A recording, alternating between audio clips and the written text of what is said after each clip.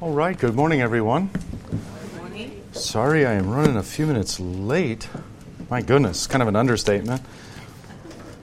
Did you hear the solo at the offertory? Yeah. Oh, if you didn't, you're in for a treat. Oh. From Handel's Messiah, just incredible talent Jesse has. And then we've got a bunch of, it's the week after Easter. It's supposed to be going easy. But we've had break-ins, and we've had floods, and we've had all kinds of shenanigans here. So Satan, he didn't take too kindly to our resurrection jubilation. Well, that's fine. Small price to pay. So here we are, and we are going to be looking at the Small Catechism. Today we're going to be looking at what the Catechism has to teach us about baptism. Very just foundational teaching. If you don't have a catechism, I do have... Well, we did have some extras. I was looking around. Maybe they all got used. But if you don't have a catechism, that's what we're using. I've got a couple up here, so feel free to come grab one if you need it. Let's begin with an invocation and prayer. In the name of the Father, and of the Son, and of the Holy Spirit. Amen. Our Father, who art in heaven, hallowed be thy name. Thy kingdom come, thy will be done, on earth as it is in heaven. Give us this day our daily bread, and forgive us our trespasses, as we forgive those who trespass against us. And lead us not into temptation, but deliver us from evil. For thine is the kingdom, and the power, and the glory, forever and ever. Amen. If you will open your catechism with me we're going to be in the very front part, at least I think for the first part of today's class. That's page 23 in your 2017 edition catechism.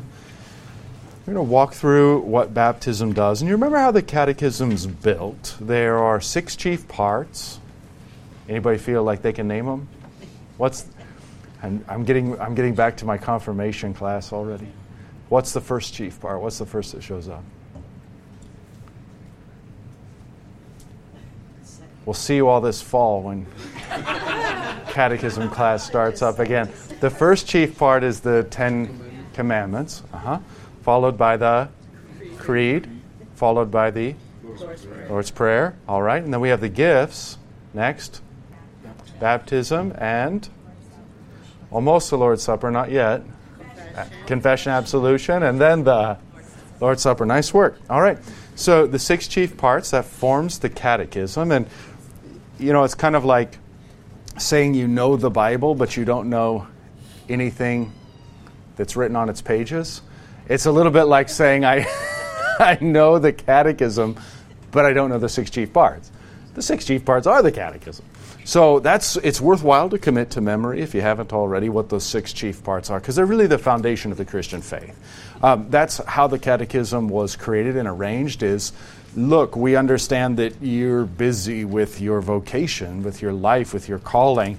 We can't expect you to know the Bible from cover to cover. What if we take the most essential parts of the Christian faith and put them together in a simple way that the head of the household can teach his family? That's the catechism. It's not an invention of the 16th century, by the way. The first catechism we have comes from either the late 1st century or the early 2nd century. So you're thinking decades after the New Testament was written.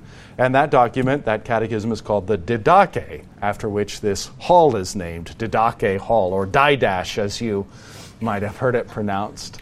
Didache. And Didache means teaching. And catechism really means teaching, too. It has to do with the method of asking a question and answering it. So this kind of listen and repeat, this echoing back and forth, that's where if you look at the root word of catechism, there's the word echo in it. That's where it comes from. Okay, so the catechism's 6 chief parts, and in this book you have right here, you have the 6 chief parts along with some prayers and the table of duties, and that really only takes up the first 30-ish pages, 40-ish pages, just depending on how you're counting.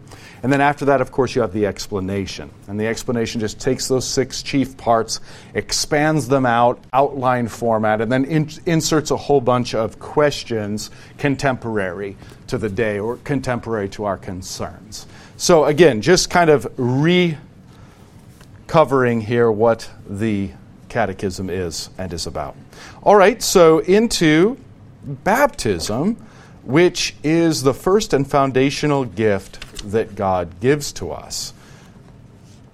And if you're on page 23 in your Small Catechism, again, if you don't have one and you need one, you can sneak up here to the side and grab one. You're not actually in view of the camera, so you're not shaming yourself in front of that. You can just grab one of these and retreat. Nobody will see you, except for everybody here. All right, page 23. Sacrament of Holy Baptism. A picture's worth 1,000 words. What do you see in the picture? The shell with the water. A cross. Yep, shell and a cross. What's underneath the shell? Yeah, baptismal font. Okay, so you see the cross up at the top, and then the shell, that's an artistic representation of water, because, wavy lines can only take you so far. So the shell just means water. And then how many drops of water do you see coming? Three, because it's baptism into the name of the Father, Son, and Holy Spirit. Kind of a nice analogy for the Trinity. All analogies of the Trinity break down, but they're all water, they're all God. And yet there are three distinct drops, three distinct persons. All right, and so from the cross to the shell to the water down to the font. And that is to say that everything that baptism gives you, it is taking from the cross, from what Jesus has done on the cross, and delivering it to you. Now we're going to see how this works in myriad ways, but maybe at the very heart of it is that the forgiveness of sins that Christ wins on the cross is delivered to you in baptism, so that baptism is a washing away of sins. So reflecting back on Holy Week and on the Passion, what particular aspect of the crucifixion would maybe most dramatically, most iconically capture that the crucifixion of Jesus flows forth into baptism that then flows forth unto us as a washing away of sins? I see your hand. Oh, I was going to say, since I had the mic, it must be me.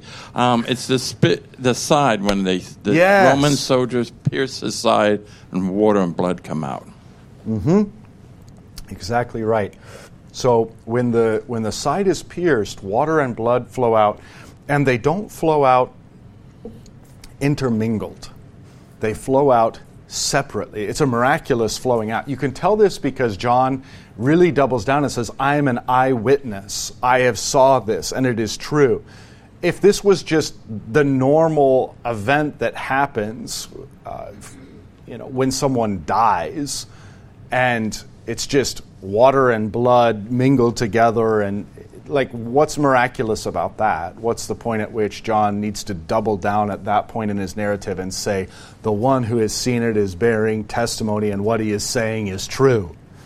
That's because there's a miraculous flowing forth of water and blood from his side. And we can glimpse here the water of holy baptism and the blood that fills the chalice, so that what Christ is doing on the cross, the spear that pierces his side and up into his heart, flows forth in the very two means by which the church is created and sustained. So, you know that Christ is the second Adam. Remember the first Adam? Before there was an Eve? When God was going to create the Eve, what's the first thing he did? Put Adam into a sleep, and not just any sleep, a deep sleep, like the sleep of death, the kind of sleep I had after Easter Sunday. Just you wake up and you say, "Who am I? Where am I?" Yeah. So into the deepest sleep Adam goes, and then God does what? Pierces his side and takes out a rib, so that the woman is formed from sleeping Adam's side. Now notice how we glimpse this very reality in the crucifixion of Jesus, who is put into a deep sleep from which he will rise 3 days later. And God, again, has his side pierced, and from his side takes now not a rib, but water and blood. And through water and blood, he forms Christ's Eve, the new Eve, the Holy Christian Church, the water of baptism, the blood of Holy Communion. It is John who lays this out in his gospel, and then also in his first epistle. He describes this, so that it's the water, the blood, and the Spirit, Holy Spirit, who testify or bear witness of who Christ is, what he's done for us, and our salvation.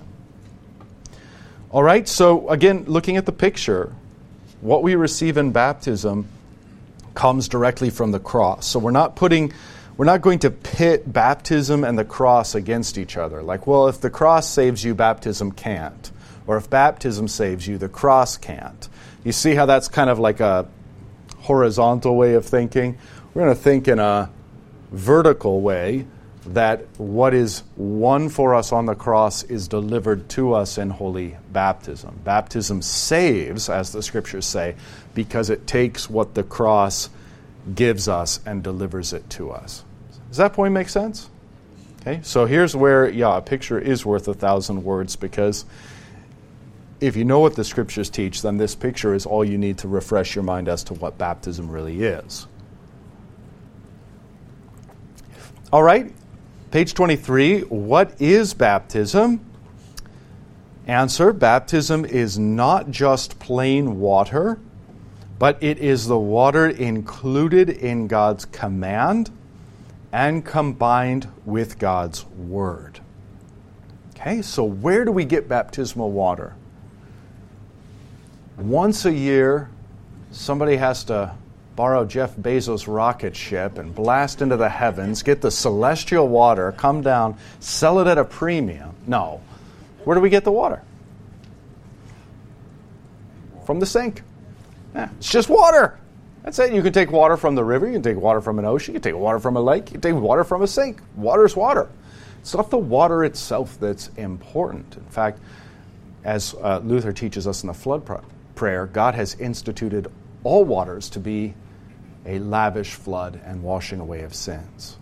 So it's really kind of a profound way to think if we think in terms of specific revelation, the scriptures, and natural revelation, what it is we see and experience with our eyes, what the world itself tells us. How much water is there on the planet? Kind of a lot. Yeah, those oceans are big. We were always taught as kids, it's probably wrong, but we were always taught it's like 75% water, roughly, and 25% land. So we live in a watery planet. What about our bodies? Tons of water. I can't remember the statistics. But it's our bodies are like a majority water, in fact. So that should tell us something. How important is water for life? Essential. How long can you last without drinking water? About 3 days if you're lucky and you're not going to be loving your life. So about 3 days without water. So water is absolutely essential for life, just in terms of drinking, in terms of hydrating. But what about food? Can you have food without water? Crops aren't going to grow, animals aren't going to live unless you have water. Water is life. God has simply written that into creation. And so it should be of no surprise when God comes and takes water and says, yes, water is life. It's the washing away of sins, the washing away of death, the giving of life. And he does this then by connecting his word to that water. So the power of baptism is in the power of God's word. So could I, in and of myself, baptize anyone by my own strength, by my own power? Could I simply speak some sort of magical incantation over water and make it actually wash away your sins? No. So the power is not in any human being. The power is in God and in his word that he connects to the waters of baptism, making baptism what it is, a washing away of sin. Okay. Does that make sense? Of course, if we track baptism, not only in terms of natural revelation, what we see all around us in water, if you track it through the Old Testament, baptism or water is everywhere. At the very dawn of creation, the Holy Spirit is hovering over something. Over what? Water. It's there. The Spirit and water. Do we see that again? Yeah, when Jesus says you have to be born from above of water and spirit. See, it's a new creation. Where else do we see it? There's the flood. Now, flood is destruction for thousands upon thousands of people. I mean, many more than that.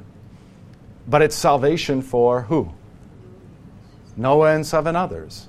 So baptism is a means by which God destroys, but also saves.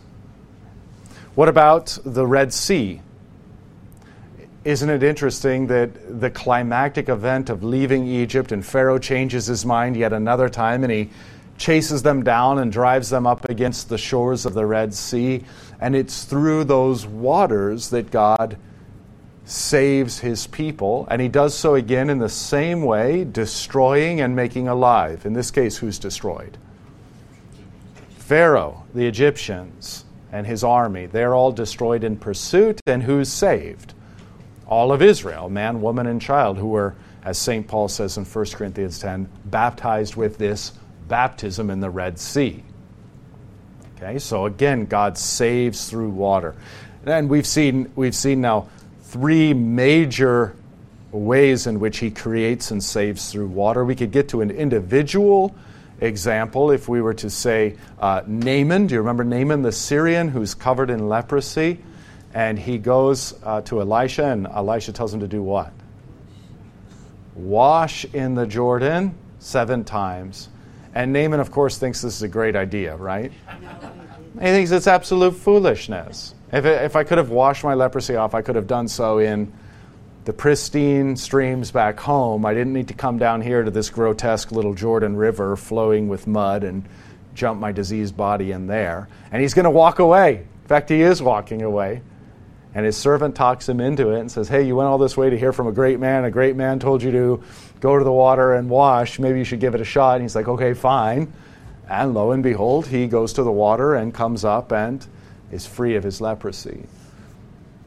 There are many other events like this we could point to in the Old Testament scriptures that are types and foreshadowing of what baptism is. We could even think of the corporate worship life of the people of Israel. When the new covenant is instantiated by Moses, every morning the priests who are to serve at the tabernacle and then temple of God, what do they do every morning? What's their ritual? They wash. Yeah, there's a daily baptism for the priests that serve before God. What then does it mean that we are royal priests, but that we are washed every day in this perpetual baptismal flood that we might serve God? Okay, so baptism is thoroughgoing in terms of natural revelation. If we just open our eyes, we're going to see water and the connection of water and life and water and creation everywhere all around us. When we open up the Bible, we're going to see the same thing all throughout the Old Testament. Then when we get to the New, it's no different. So this holy baptism that Christ institutes isn't just plain water, but it's water included in God's command and combined with God's word. The power and effect to wash away sins is in that word of God. What about God's command? Well, this is important because it means according to the institution of Christ. We're going to see where that comes from next in the next scripture. But the institution of Christ is important because you might run into some kind of anomalous circumstance. Little kids sometimes baptize all kinds of things. Baptize their dog with a garden hose, baptize their rubber ducks in the bathtub, baptize their stuffed animals that then have to be washed. But yeah, this is, are these valid baptisms? No. But why not? Especially if God's word is there, if they're baptizing in the name of the Father, Son, and Holy Spirit. Well, because it needs to be in accordance with Christ's command. Right? So let's go on to see which is that word of God. And that's, again, page 23 in your catechism. Christ our Lord says in the last chapter of Matthew, therefore, go and make disciples of all nations, baptizing them in the name of the Father and of the Son and of the Holy Spirit. And that verse continues, and teaching them whatsoever I have commanded. But for our purposes, baptism is in view. So disciples are made by baptism and by teaching. Now this is in accordance with God's command. Okay, so if you've got water, what's the Word of God? The name of the Father, Son, Holy Spirit. You see that right here, baptizing them in the name of the Father, Son, and Holy Spirit. So that name of God is what's powerful and effective and creates baptism. Make sense?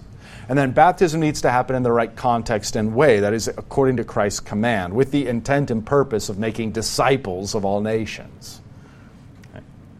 So then this forms the essence of biblical baptism and this gift Christ gives to us. Last week we looked at Christ's baptism in the Jordan and how that comes at the very beginning of his ministry in the book of Matthew. And here we find ourselves at the very end of Matthew. Christ has been crucified and risen, and he's giving his disciples this commandment to multiply, to make other disciples. All right, that's the first part of baptism, the essence of what baptism is. Let's pause there and see if you have any questions. If it's kind of 101, if it's kind of basic, that's the point. That's great.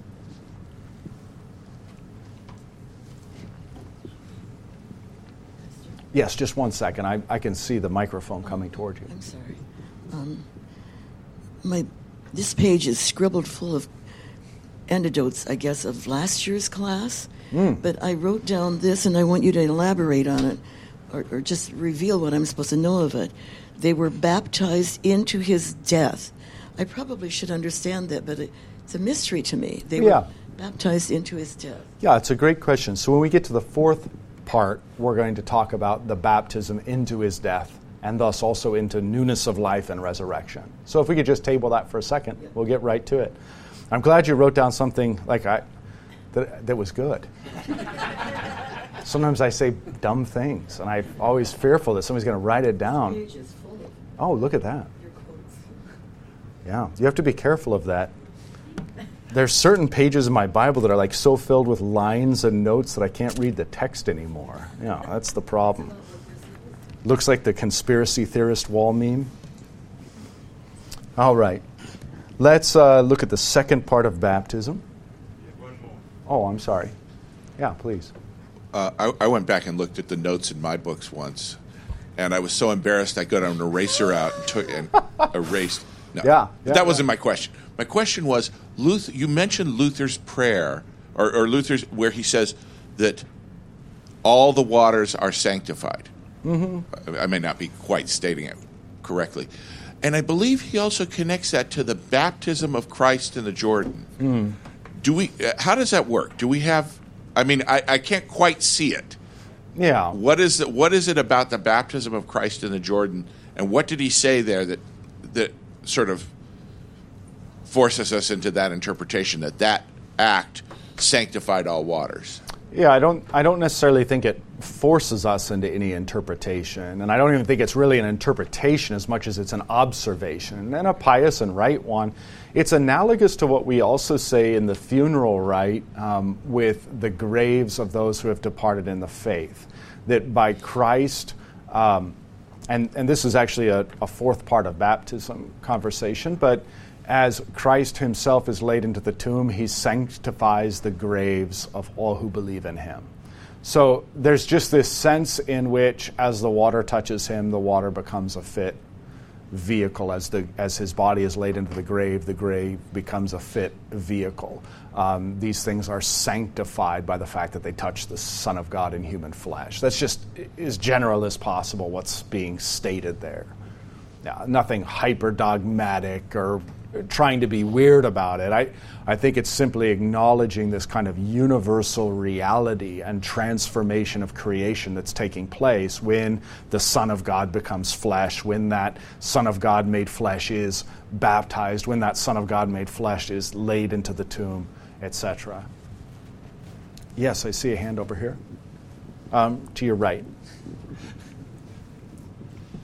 Perhaps you'll get to this later naturally, and if so, feel free to table it for later. But in the creeds, we confess we believe in one baptism for the forgiveness of sins. Yep. And it's my understanding the creeds were written usually in response to some other heresy, etc., or false teaching. So at the time, were there multiple baptisms being taught and going on? Yeah, that's a good question. I don't know that that has anything specifically to do with anything. That may be the Donatistic view of, so this whole idea of, hey, if your pastor turns out to be a fraud, do you need to be baptized again? If your pastor gives, he's under persecution, under the threat of death, and he caves and renounces Christ, do you need to be baptized again? And so in this light, which was an early church controversy, it perhaps that line of the creed speaks to it and says one baptism is sufficient, that one baptism in the name of the Father, Son, and Holy Spirit. And then it's hard to say because so many layers kind of meaning get added onto it. I think the key there is probably the remission of sins and the idea that there is just simply one Christian baptism. There's not baptism of this branch of Christianity and that branch of Christianity, and it's the other branch of Christianity and so forth. We can see this even today where a Roman Catholic baptism is a baptism to everybody else. A Lutheran baptism is a baptism to everybody else. An Eastern Orthodox baptism is a baptism to everybody else. There's this universal understanding that as long as it is a baptism into the name of the Father, Son, and Holy Spirit in accord with Christ's command, it's a valid baptism. So that line out of the creed, I think, has that function today as much as any other. Was there another hand? Yeah, please. Is there a connection, can you make the connection between the washing of the disciples' feet and baptism and how that connects? Yeah, it's a tenuous connection. More of a homiletical connection than an exegetical connection. One doesn't read that text and go, aha, this is immediately and obviously talking about baptism.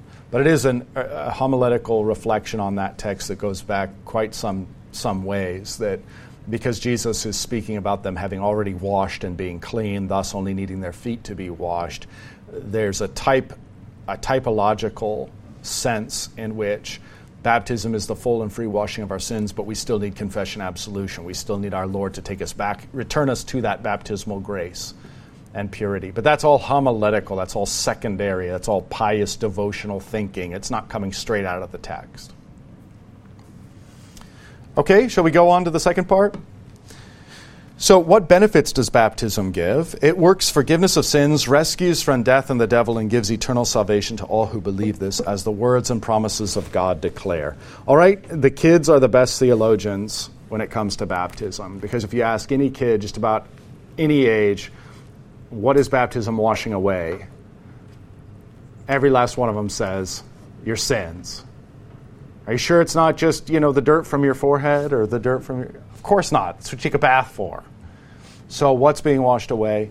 Sins. And so if baptism is a washing away of sins, and we have specific texts that cite that. For example, Paul is told after his conversion, get up, be baptized for the washing away of your sins. Yeah, it's right there. But it should be obvious. I mean, that's the thing. You shouldn't need a chapter and verse for this. God wants you to be washed. Washed of what? I don't know. The mustard stain on your shirt? I mean, the grass stain on your jeans? What do you think you need to be washed of? Of course, sins. So this is just not calculus here. All right, so in the forgiveness of sins then, if the wages of sin is death, if sin is removed, then death is removed. If death is removed, then Satan's claim on us for eternity is removed. And you can see the logic then. If it works forgiveness of sins, rescues from death, it rescues also from the devil. And thus the converse, it gives eternal salvation to all who believe this, as the words and promises of God declare. Now, to all who believe this, baptism isn't just an automatic thing. It's not like we can invite all of Orange County here for some kind of potluck on the grass lawn, turn on the sprinklers, I'll pop up from behind the wall with a loudspeaker and say, I baptize you in the name of the Father, Son, and Holy Spirit. It doesn't work that way. You need to have faith, and it needs to be in accordance with Christ's command. That is, the intent is to be a disciple. Okay, so faith is included, and we're going to see that in the verse cited. Which are these words and promises of God? Christ our Lord says in the last chapter of Mark, whoever believes and is baptized will be saved. So faith and baptism always go together. But whoever does not believe will be condemned. So again, even in Jesus' words here, we can see that we don't pit faith and baptism against each other as if, again, in this horizontal kind of way that we pitted baptism against the cross. If I'm saved by the cross, I can't be saved by baptism.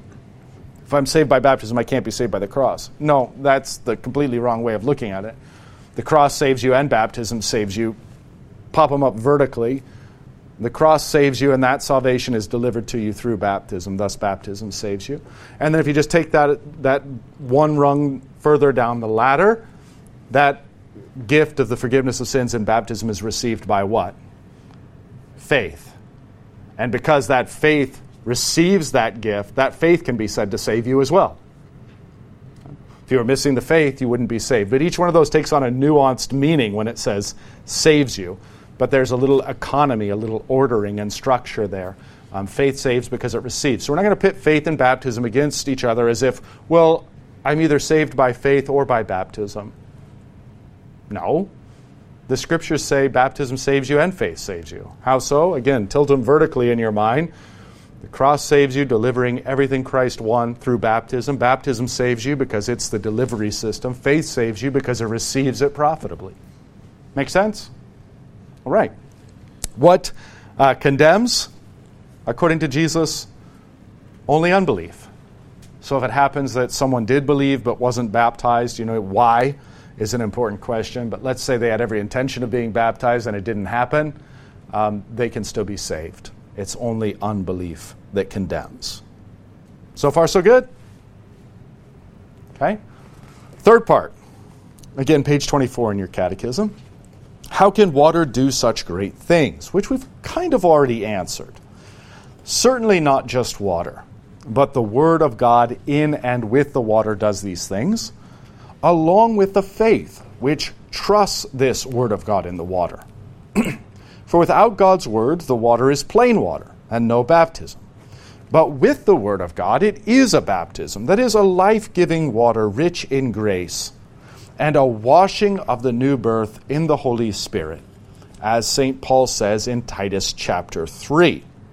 This is a beautiful statement. It's one of the places where the scriptures say that baptism does save you. So, He, and He here is the Father, He saved us through the washing of rebirth, a really literalistic wooden translation, Genesis again. He saved us through the washing of rebirth and renewal, to be made entirely new, a new creation, a new creature. That's what's in view here. So God saved us through the washing of rebirth and renewal by the Holy Spirit. See the connection between water and Spirit, exactly as Jesus says in John 3. Now, it is this Spirit when he says, whom He, again the Father, poured out on us generously. How? Through Jesus Christ our Savior. All right, let's just pause right there. We already see the Trinity revealed in this verse about baptism, this verse about washing. And now we see the economy of the Trinity, or the ordering of the Trinity, that the Father pours out the water and Spirit through Jesus Christ. Jesus Christ is our pastor, the pastor and bishop of our souls, Peter says. And that water and Spirit are poured out by the Father through Christ upon us. We're going to see that it saves us. Who's doing the doing? Is it the person being baptized? Do I get to wave a little flag and say, I just did my first act of obedience. I just did baptism. No. It's the Father who is baptizing by pouring out this washing of renewal and rebirth in the Holy Spirit, whom, the Holy Spirit, He poured out on us generously through Jesus Christ. It's the Father doing the doing through Jesus Christ. It's Christ doing the doing upon us, so that, having been justified by His grace, we might become heirs, having the hope of eternal life. How do you become an heir of Elon Musk? He would have to adopt you. Yeah, maybe. Yeah, or you'd have to be born his child. So you'd have to be born or adopted. You'd have to become somehow, some way, shape, and form one of his children. And that's exactly what is meant here. Having been justified by his grace, we become heirs, inheritors. And in order to be that, we have to be his children. And so water is a new birth wherein we become children of God, heirs, having the hope of eternal life. This is a trustworthy saying. Okay, so what did God the Father do? He saved us. Very first line. He saved us. How? Through the washing of rebirth and renewal of the Holy Spirit, poured out on us generously through Jesus Christ, so that we might become heirs, having the hope of eternal life. It couldn't be clearer. He saves us through baptism. All right, so far so good. I see a hand flying up in the back.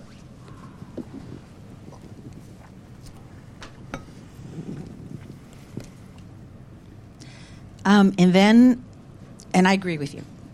But then, so then there's the part, like you said earlier, when, say, a person raised in a non-Christian home, and then they hear the gospel and they're saved, say in their 30s or 40s. Yeah. Hearing the gospel, and then, of course, they get baptized. I'm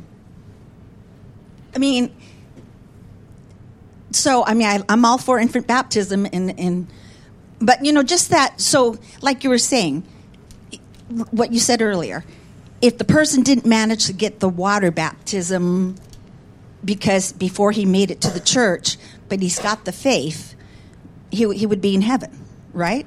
Yeah, we don't want to call this any other baptism, but it would also. But it's not the. Here's the question: like, just because one ekes by as an exception and happens to land into heaven doesn't mean that that's right or proper or the way it should work or the way God wants it to work, right? So we don't argue from the exception of, and this is how perverse it is. It's like, well, if I could just convert on my deathbed without being baptized and be saved, then I'm just going to do that. In fact, that's what God wants everyone to do. Is that right? No, that's not a right. Non-believer wouldn't. If you're really saved, you wouldn't think that way. Of course, right? Yeah. So that's the point. But there are a lot of people. I would think missionaries. We go to all these countries. And they've never heard the gospel. They hear the gospel, they get saved, and then they baptize their infants, which is absolutely correct. But so I don't say there has to be a name for it, but I don't know. It just that's what I'm saying. It happens. Yeah, I mean, we can talk about exceptions all over the place, but that's not the point of the Scriptures. The point of the Scriptures and the point of Jesus is to be a disciple, you are baptized and taught.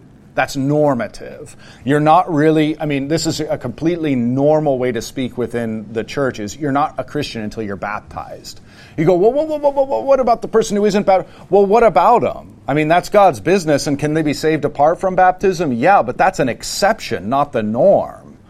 And if to think that there would not be any risk in this is absolutely foolhardy.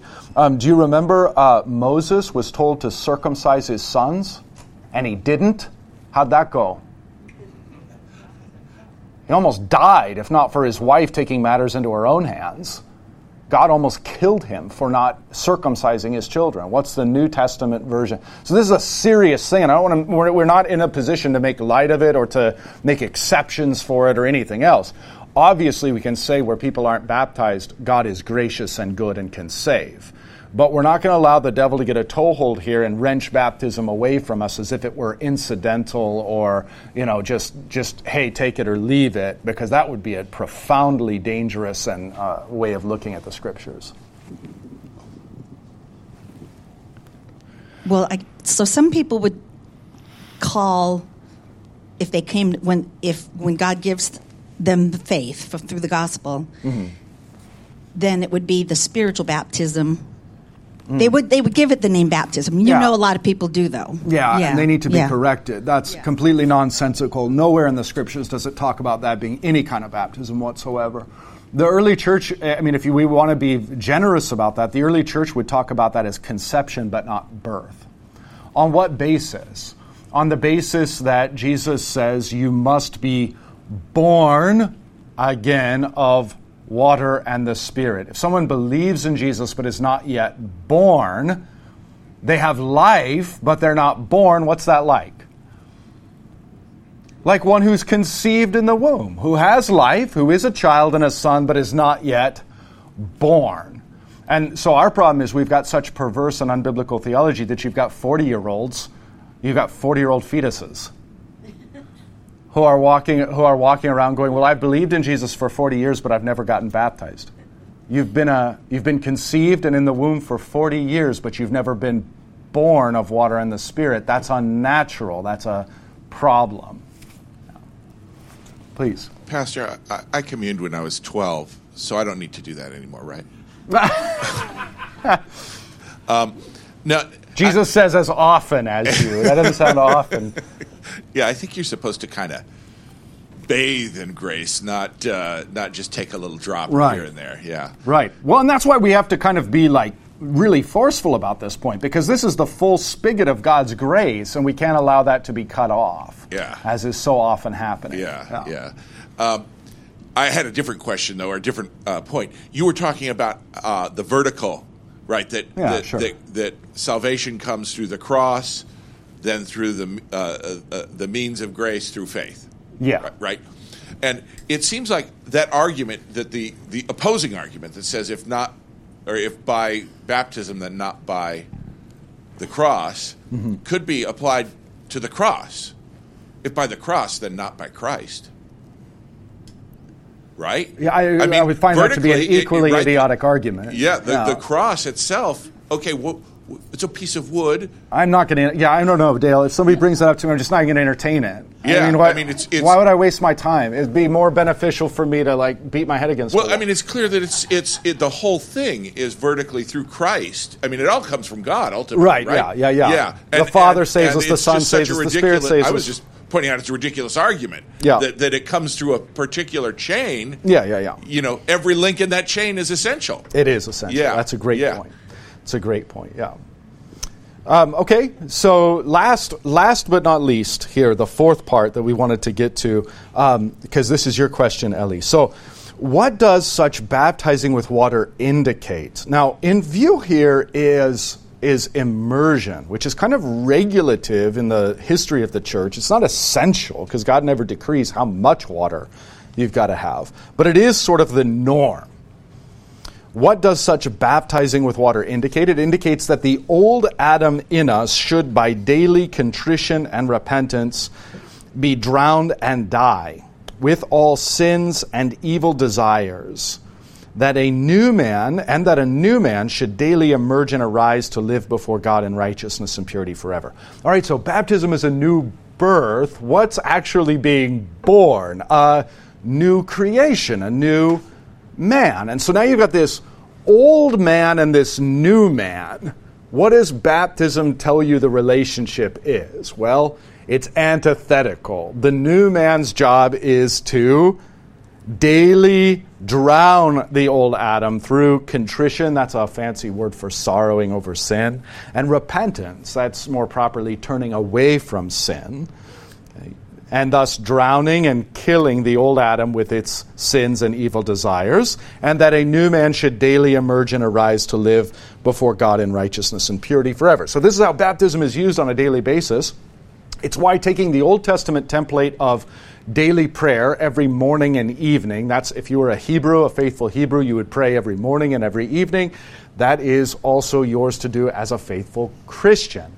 And it simply takes on a baptismal shape and form when you make the sign of the cross, and your prayers include the Our Father, because you have been made a child of God through the waters of holy baptism. So then every day our days are lived baptismally. We close our days the same way, the sign of the cross and the Our Father, again, to close our day. So that our whole days are baptismal, our whole days are lived drowning the old Adam and causing the new man to daily emerge and arise. All right, well, where is this written? Is this just the... So in immersion, you're drowned under the waters and then you're pulled up. That's the point. So that we're daily drowning the old Adam. The new man is being pulled up out. All right, St. Paul writes in Romans chapter 6, we were therefore buried with him. Jesus is in view here. Buried with Jesus through baptism into death, Here's the connection between the grave and baptism, and Christ sanctifying baptismal waters and Christ sanctifying the graves of the faithful.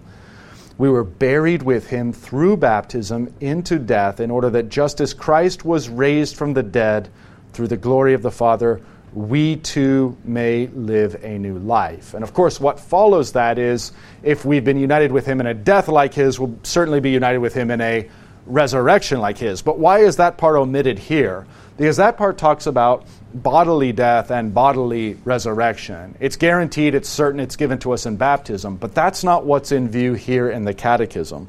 What's in view is especially that last clause, we too may live a new life. So the template here is, as Christ was crucified, buried, and risen, we are crucified with him through baptism, buried with him through baptism, and risen with him even now to walk in newness of life. And then Romans 6 goes on to describe what that newness of life is, but it's simply walking in the Spirit.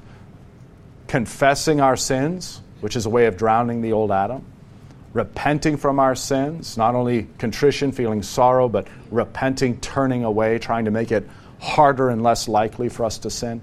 And of course, this is Romans 6. What follows in Romans 7? The good that I want to do, I do not. The evil that I don't want to do, I keep on doing. Who will save me from this body of death? Christ Jesus. Then what happens in Romans 8? Your salvation is secure precisely because God has taken it out of your hands and has chosen you even before the foundation of the world, before you had any merits or worthiness. So don't start to think just because you're trying to walk in the Spirit now and you're failing some days and you're succeeding other days, that now you remain in the kingdom because of how great your struggle is, or that you're going to lose the kingdom because of how poor your struggle is. All of that's beside the point when it comes to salvation. Your salvation was already determined before the foundation of the world when God elected you in Christ Jesus. So that's a quick view of Romans 6, 7, and 8. And then baptism we want to leverage because really, what is it to be a Christian? What is it to be a Lutheran Christian at its essence? It's not to memorize a set of doctrines. It's not to memorize a new moral code and live by it. The essence of Christian life, the essence of being a Lutheran Christian is baptismal. It's to be a new creature and to walk in that newness of life every single day. And to use those physical things like making the sign of the cross and saying the Our Father as instantiations of this reality, this new reality that God has created in you and in your life. And then to seek out to live baptismally, which means to receive daily and richly the washing away of sins. And that newness of life that says, you know what, yesterday I fell into that, not today, Satan. And off you go.